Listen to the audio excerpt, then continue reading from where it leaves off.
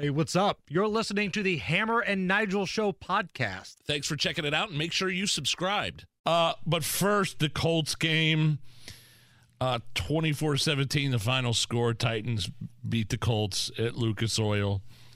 Titans didn't score in the second half, which makes this even worse. Especially for over-bettors. Yeah, those lying, right. no good, rotten Titans and the Colts. How much did you miss the over by?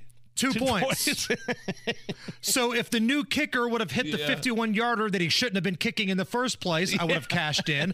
But the fact that I only got 7 whole points in the entire second half of these bad football teams, what an awful game, what an awful day. And who was representing us in the station Colts seats? Who was representing the Hammer and Nigel Show? Somebody in a Titans jersey. That would be our producer, Kyle Wells, a.k.a. Mega Mondo.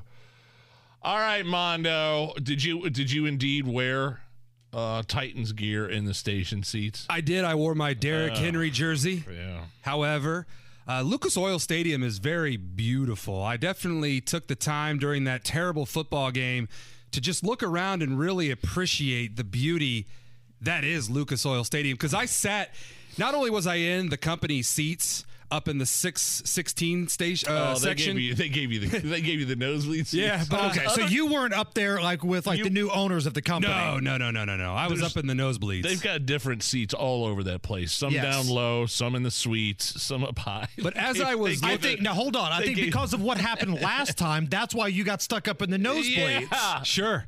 I'll sit wherever. Beggars can't be choosers. But what I noticed was there were so many empty seats. Not just at the end of the game, but throughout the entire game. I mean, where were the Colts fans at yesterday? Where were the Colts at yesterday? That's my question. The Colts weren't there on the field, and the Colts fans weren't there in the stands. I mean, that was my 19th Titans-Colts game. So from experience, this was the worst looking game that I've sat in. Not only what I saw on the field from both teams, but just looking around the stadium, man, it was pathetic and sad in there. Were there audible boos? I wasn't watching closely on TV. I was doing stuff kind of in the background. I had the game on the entire time. Oh yeah. But the boos were audible when you were there. I mean, you said you heard on TV, didn't you? Yeah. Hammer. Chase McLaughlin got booed out of the city when he missed that field goal.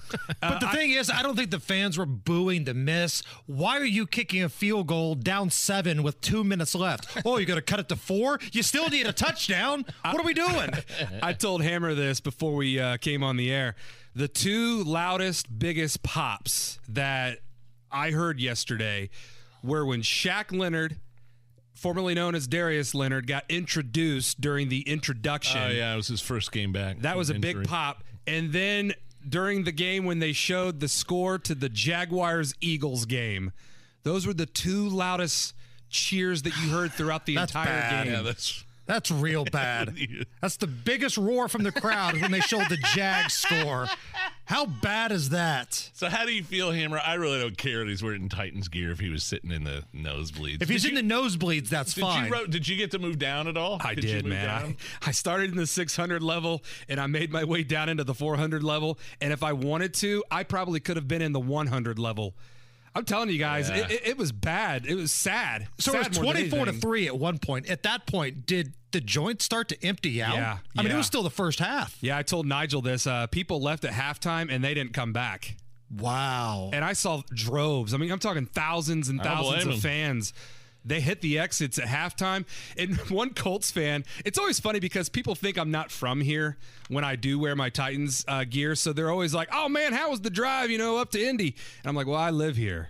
So the drive was easy for me. But, man, one Colts fan said, he goes, all right, I got it. Yeah. I got it. Kyle's talked way too long in this break. We told him we wanted to share his game day experience, and now he's doing like a 15-minute monologue. Remind me never, ever again to ask Kyle anything. You wrote it down on the... I know, and I even told him, I was like, hey, we just need your recap of your game day experience. Now he's talking about his damn drive into the ballpark. Thanks. Well, I think I saw the Biden impressions. So in Ohio... Really rattling my brain.